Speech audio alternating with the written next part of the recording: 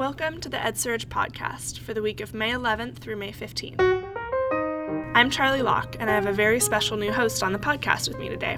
Alice, want to introduce yourself? Sure. I'm Alice Meyerhoff.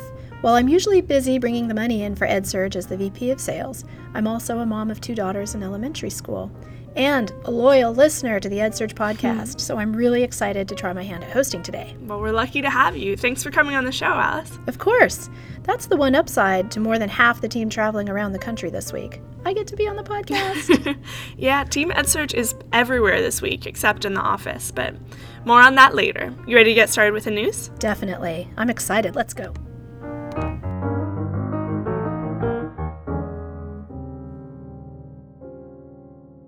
The ongoing saga of Los Angeles Unified School District's iPad and Pearson software implementation may have a silver lining. As Michael Horn, Executive Director of the Clay Christensen Institute, sees it, no one wants to be the next LA Unified. Hopefully, other districts can learn valuable lessons around procurement processes and research and development through LA's mistakes, and look to successful implementations like at Milpitas Unified for a helping hand. EdTech isn't the only industry that needs to protect personally identifiable information. McKinsey's education practice offers up a couple ways that EdTech entrepreneurs can take pointers from companies like healthcare providers and banks, including self-imposed regulation, like in the credit card industry, and simple permissions requests to parents, like when apps like Google Maps ask to use your location. It can be challenging to reach students with disabilities, especially when it comes to online learning. This week, Brent Bentet, who has 30 years of experience working with students who learn differently, provides ways for how one could build an online learning platform that works for students with learning disabilities. His big suggestions: embrace universal design for learning, and make the online experience aesthetically pleasing. Our EdSurge audience loves it when we do our top 10 school tools lists, and lucky for all of you, we've got one this week. Every week, EdSurge sends out an educator-specific Instruct newsletter containing a section called School Tools, where we showcase 3 to 5 EdTech tools that have tickled our fancy. And out of 75 and more school tools showcased during January, February, March, and April, 10 products rose to the top. On the list, Pear Deck, LitCharts, and TeachMe in the number 1 spot. TeachMe is an online suite of internet math games available for teachers, students, and parents to use inside and outside of the classroom. And now it's time for Kachings!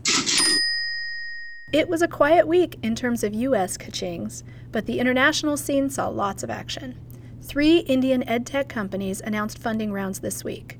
$5 million to Vedantu, which provides live online tutoring, $10 million to Topper, which offers prep materials for engineering and medical school entrance exams, and an undisclosed amount to Clever Kid, spelled with K's, an online marketplace for after-school activities. For more insights, including the 2 deals that dominated EdTech funding in Q1 2015, check out analysis in EdSurge's Kaching Quarterly Trends Reports. And now for this week's deep dive. We may be well past the year of the MOOC, but the makers of massive open online courses continue to innovate and shake up education, especially in the post-secondary world. Several news stories during the past week have highlighted new partnerships to use MOOCs in place of some or all of a traditional higher education degree. But can MOOCs really bring higher education to students who wouldn't be able to attend a traditional university?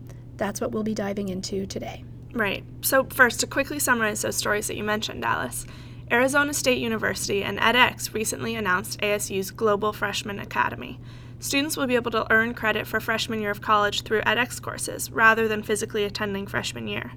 And the University of Illinois at Urbana-Champaign also announced this iMBA program, where students can earn an MBA through Coursera's specializations course sequences. Right, so those are 2 examples where we can say that MOOCs are definitely improving access for students. Both of those programs boast that an online degree will be cheaper than an in-person one.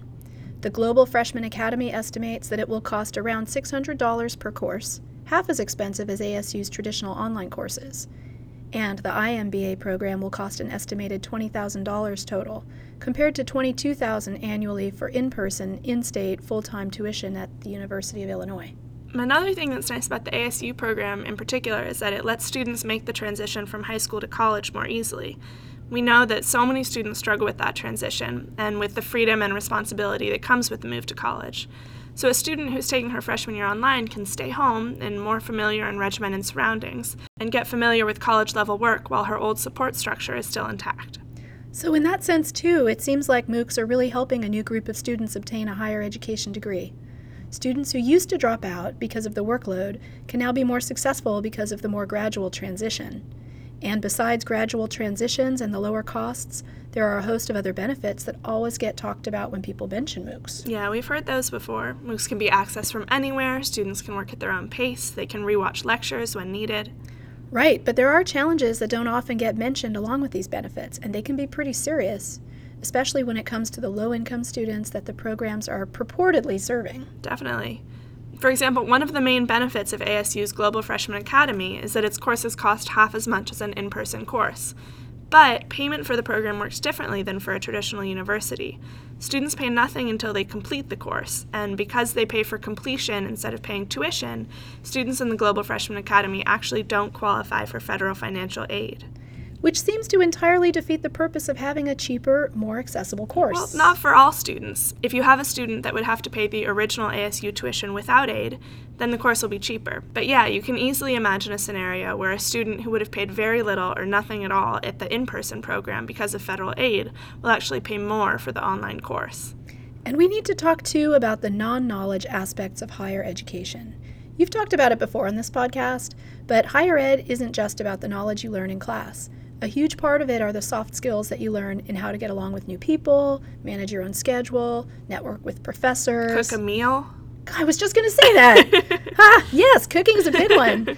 But these are the same 21st century skills that educators are so obsessed with teaching these days, and learning them is important to students' future success.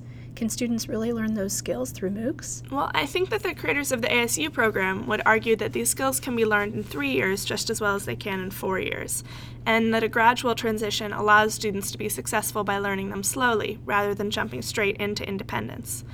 I have a little more trouble with the University of Illinois MBA program. If you ask any MBA student, he or she will tell you that much of the value of an MBA is tied up in the network you build while you're there. Great point. As a salesperson, I can guarantee you from experience that there is no substitute to FaceTime for networking. I agree with you there. So, to summarize, I think the results here are inconclusive, as usual when talking about MOOCs. These programs are definitely steps in the right direction, but there are absolutely questions that still need to be answered. And it seems likely that we'll see some more kinks come up over the summer and fall as these programs are implemented. And of course, we'll be covering all of that on edsurge.com, so please keep reading. Okay, that's all we have time for today. But while Alice and I are holding down the fort at the EdSurge office, our team is traveling to events around the country, including the New Schools Venture Fund Summit, the 1776 Challenge Festival Education Day, and the EdSurge Tech for Schools Summit in Atlantic City. Head on over to edsurge.com for coverage of these events and more. And if you missed it in our Innovate newsletter this week, we have just announced a very special EdSurge Summit in Davis, California this summer. We're partnering with the California State Department of Education to bring groups of superintendents and their teams together with some of the leading edtech companies. If you're an educator, you can register for free today at edsurge.com/summits.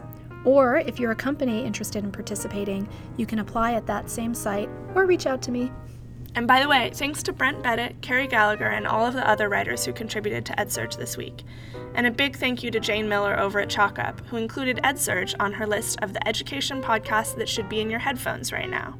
She wrote, if you're just looking to stay on top of what's happening in the edtech world, look no further than EdSurge. Thank you, Jane. And of course, many thanks to all of you for listening to and reading EdSurge. And if you have feedback on how we can improve our podcast, please shoot us a note at feedback@edsurge.com. Okay, that's it for today. I'm Alice Meyerhoff. And I'm Charlie Locke. We'll see you next week. This is the EdSurge podcast.